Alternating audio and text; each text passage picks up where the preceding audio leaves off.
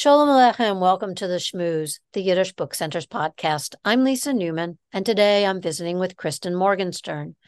Kristen is a senior at Middlebury College, studying history and theater. She studies Jewish history as it intersects with queer and feminist studies. As an aspiring Yiddishist, she has done the YIVO summer program and took part in the first Yiddish class at Middlebury College.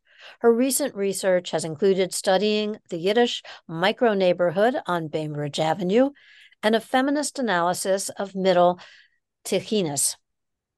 Kristen is currently working on her thesis, The First Comparative History of Bridges, a journal for Jewish feminists and our friends. Her zine, Irena Klepfisz, The Life of the Fighter, is on view as part of the Yiddish Book Center's core exhibition, Yiddish, A Global Culture. Welcome, Kristen. Thank you. Thank you so much for having me. I'm so happy to be here. Lovely to have you here. And honestly, hats off for your work bringing this story out as a zine. Oh, Very thank you. exciting. Thank you so much. It felt Um, surreal to see it. I'll bet. I'm sorry you were here the other day, and there was much excitement that you were in the house, as they say, and I wanted to say hello. So I'm delighted that you could hop on a call with me today and record this. Um, Yeah. really curious to ask you, how did you come to the project, and was this part of your studies? Yeah, thank you so much. So this project was in fact part of my studies. It came about during a class called Black and Jewish Feminist Perspectives, but that was sort of down the line a little bit in my Yiddish journey.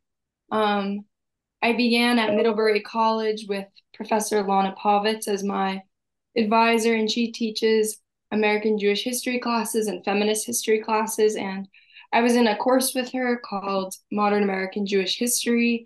And we had a guest lecture from Eilette Bryn, who spoke about the Bintel Brief and kind of did an analysis of it. And that was sort of the first time that I had heard Yiddish in a historical sense. And I am a history major.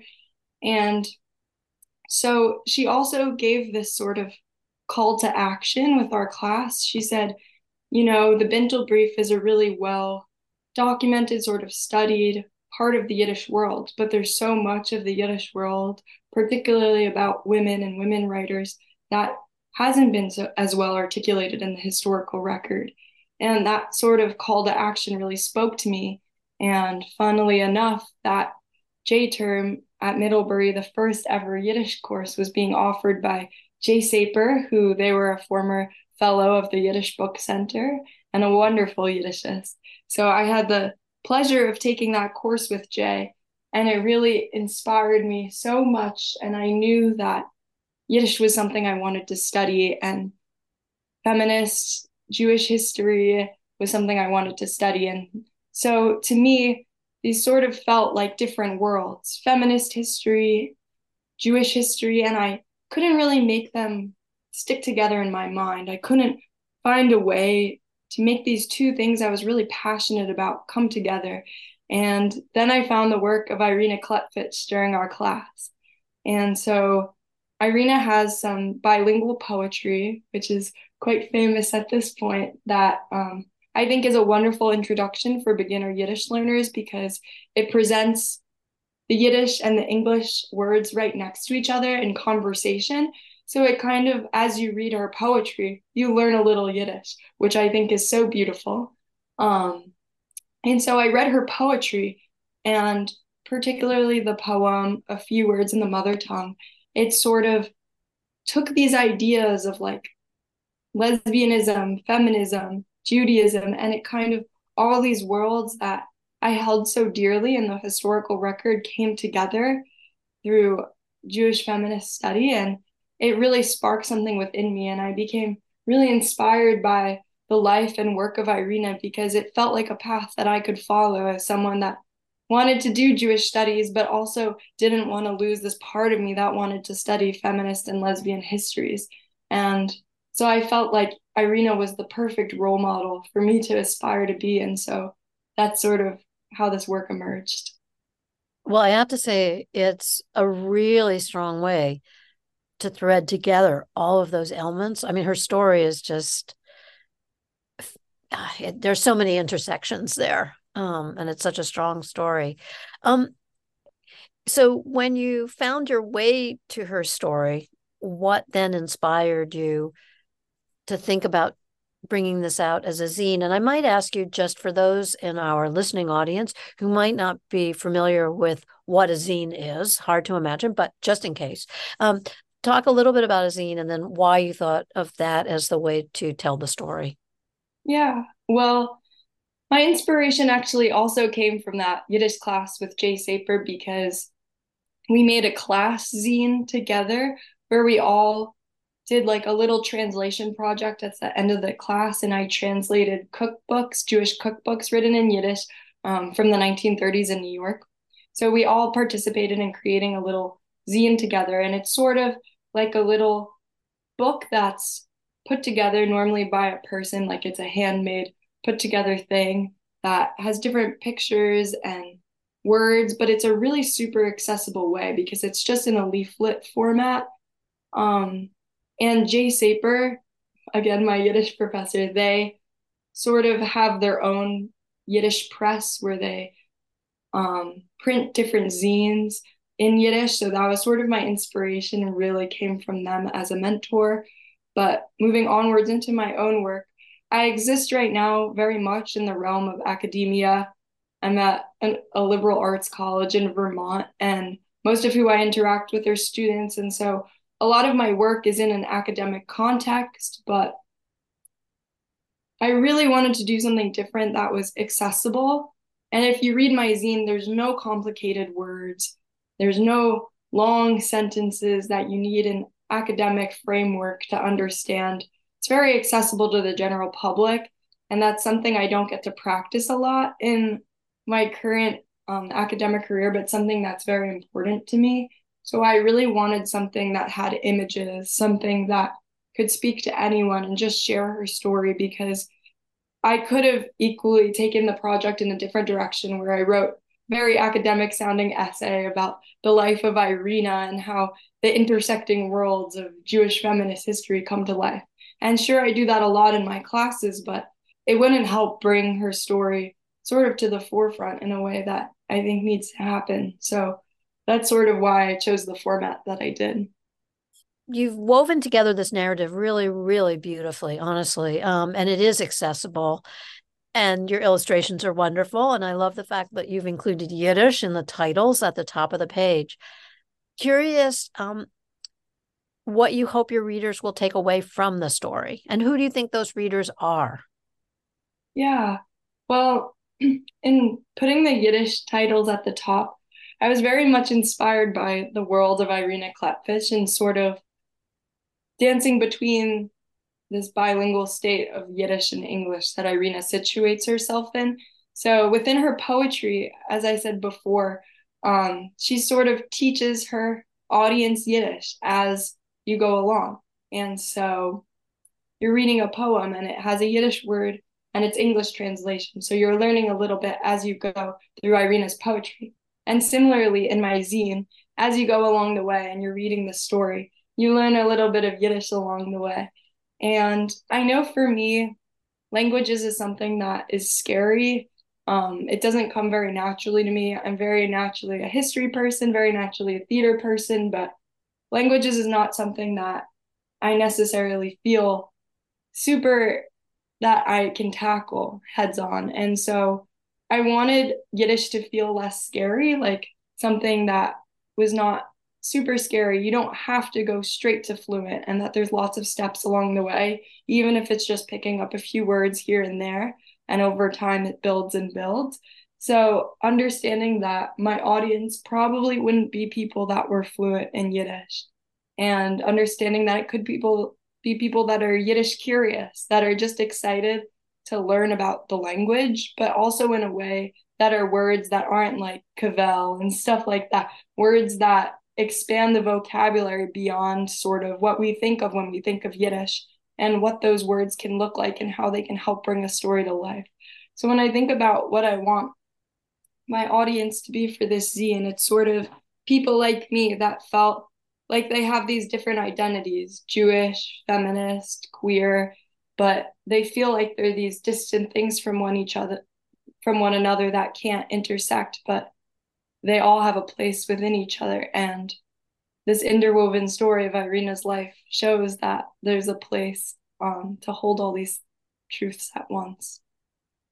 I don't want to give it away, but not like a spoiler alert, but I think it's so interesting that you found your way to telling her story because there's so many small stories wrapped up in it, and so interesting how the way that Yiddish went in and out of her life and the way she came to feminism and how that led to all of the ins and outs of her coming out and all of that. It's really quite a compelling story. How did you work on telling the story? Did you work with her? Did you just do a lot of reading? Yeah, so I actually didn't come to be in touch with her till after the project ended, and she had found her way to getting a copy through a project I was doing, and people had known about this little project and shared it with her, and I had a wonderful conversation with her. But how I came about with researching the project was really through oral history because as a aspiring historian, I really value the methodology of oral history and see that as a really ethical form of creating and forming stories. So I wanted the words within my zine to not come from me, but in a way to come from Irena. So thankfully, Irena has done 3 or 4 different oral histories. One beautiful one was done by the Wexler Oral History Project, of course. And that beautiful oral history really informed my work, as well as the Viberteich interview, and a few others as well as some written interviews, and of course, her work in various feminist publications, such as she has some beautiful essays and bridges. And so I really took her work as well as her books, and I really took her words and valued her words. Of course, I read secondary sources and did some secondary source analysis as well, but in creating this zine, I really wanted it to be like I was speaking her story. So oral histories were really the methodology that I valued most. And again, as an aspiring historian, I really value oral history. I am working on the Kolot Hayenu Oral History Project, which sort of is an oral history project that focuses on a congregation, a progressive Jewish congregation in Brooklyn. So that's sort of where my politics as a historian lie, in really centering the stories of the individual. So that was how I came to sort of paint the picture of Irena. And how did you find out that the center's chief curator, David Mazauer, was interested in including the zine? And what did you make of all of that? Yeah, well, it was so surreal to me. I mean, I'm an undergraduate and I try and be cool about these types of things, but it was honestly, it blew me away. It really felt so validating, like my work meant something outside of a classroom setting, because oftentimes we're pumping things out, but we're not seeing like how people are really interacting with what we create. And so it was just so surreal. And actually my professor Jay Saper gave David a copy of my zine, and David wrote me an email saying that this had happened, and it just blew me away that they were interested and wanted to compensate me for my zine. That was so amazing, and it really blew me away. And I didn't have the chance to see it, but a friend of mine who I was studying Yiddish with 2 summers ago at YIVO lives in the area and was at the book center, and I hadn't mentioned it, but she sent me a picture of my zine like a few weeks ago and was like, oh my God, like what? I thought I was imagining things. And she was so shocked. And I was like, wow, like I really have to see it. And with the tight schedule of a semester, especially as I'm writing my thesis right now, I didn't have the chance to go down to Massachusetts from Vermont to see it until, as you mentioned, this past weekend, I was driving down for Thanksgiving and I was able to stop along the way. And I thought it was just so surreal to see something I had created and this beautifully curated exhibit, and David was so kind to give me and my friends a tour. And it also really resonated with me, the sort of theme of globalness within the exhibit, because I think Irena's work really positions itself within this global theme that's at the exhibit right now, because her work exists in this bilingual space. And as David shared, one of the themes of the exhibit is that in the modern Yiddish world, Yiddish is always operating in conversation with another language, whether it's Yiddish and English, Yiddish and Hebrew. There's always different languages in dialogue with one another. And I think Irena's work and my attempts to include both Yiddish and English in my zine sort of speak to that globalness that is a through line of the exhibit. And I just thought it was so beautifully curated, and I had such a great time at the center. I've seen throughout my whole career like images and pictures and different things from the book center, but it was really wonderful to see it in person, especially because as an oral historian, I really value the Wexler Oral History Project, and I use so many sources from the Yiddish Book Center's website. So to be able to go in person, let alone have my work displayed there, was an incredible experience. It's wonderful to have it. And this new exhibition, which is our core exhibition, it's more or less a permanent exhibition. It'll be here for a long time. And as you say, the idea of Yiddish being in conversation with each other as thematically illustrated throughout, as well as the global reach of Yiddish. But one of the things I think that David has done in curating this exhibition, is to include contemporary aspects of Yiddish culture. And again, you wouldn't have thought that this big exhibition would include zines. And I think it's really a really strong way of conveying this story. And I'd love to know your thoughts about how it does not only convey Irena's story, but illustrates Yiddish contemporary culture, how you and others are continuing to create and build new content from Yiddish. Yeah, I think in a way, it really counters the notion that Yiddish is something of the past, something to look nostalgically on. And in a way, it politicizes us to continue with the language and to continue seeing it as something of the future, because there is a wave of young people connecting with the language, whether it's the politics that they insinuate with the language, whether it's a desire to resurrect something that their grandparents spoke that they lost touch with. I think there's so much value in young people studying Yiddish. And I think that David did a wonderful job of displaying how contemporary Yiddish is taking on many forms. And I think the inclusion of zines is just one example of that. And I know, for example, the inclusion of women's writers is another really great thing that has only happened in retrospect, because a lot of women's writers were missing from the sort of Yiddish historical record for a long time. And so kind of second wave feminists and the aftermath of Irena and other women like her looking back and translating the work of women's writers from Yiddish and bringing their stories to life as well. And I was so inspired to see their stories also presented in the exhibit. And while their work isn't contemporary, it's sort of these contemporary women like Irena that are going back in the historical record and finding these women's stories.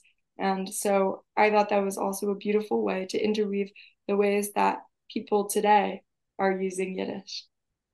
And Kristen, thank you for doing what you've done, because I think the baton is passing to yet another generation who is drawing from the roots of Yiddish and continuing what it's always done, which is to evolve and come out in new forms and new ways of communicating and producing aspects of Yiddish culture in all forms.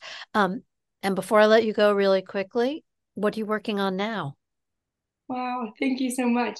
I am currently working on my senior thesis, which is a history of bridges. And Bridges existed from 1990 to 2011 and was a Jewish feminist journal that featured many translations from Yiddish and many work from women's writers in Yiddish, as well as the many other things it contained, including poetry and fiction pieces and pieces about working class Jewish women.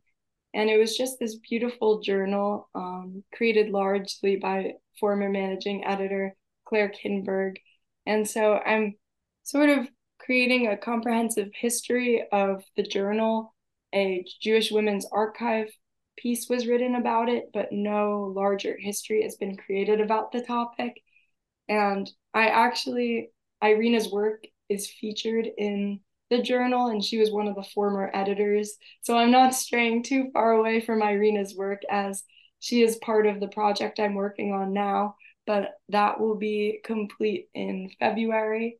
And I recently had the chance to go to St. Louis to Claire Kinberg's personal archives to explore the world of bridges, and I'm so excited to see where it takes me.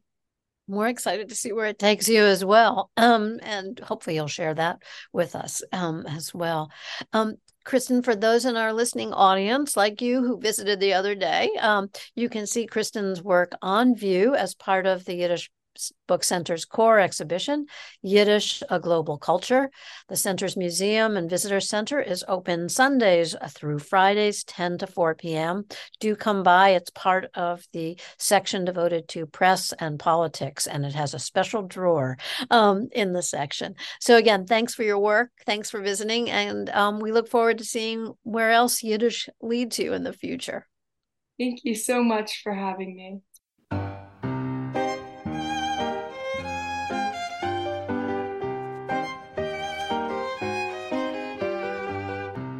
You have been listening to The Shmooze, a production of the Yiddish Book Center in Amherst, Massachusetts. To learn more about this podcast and to subscribe, visit yiddishbookcenter.org. I'm Elizabeth Carteropoli. Until next time, be well and be healthy.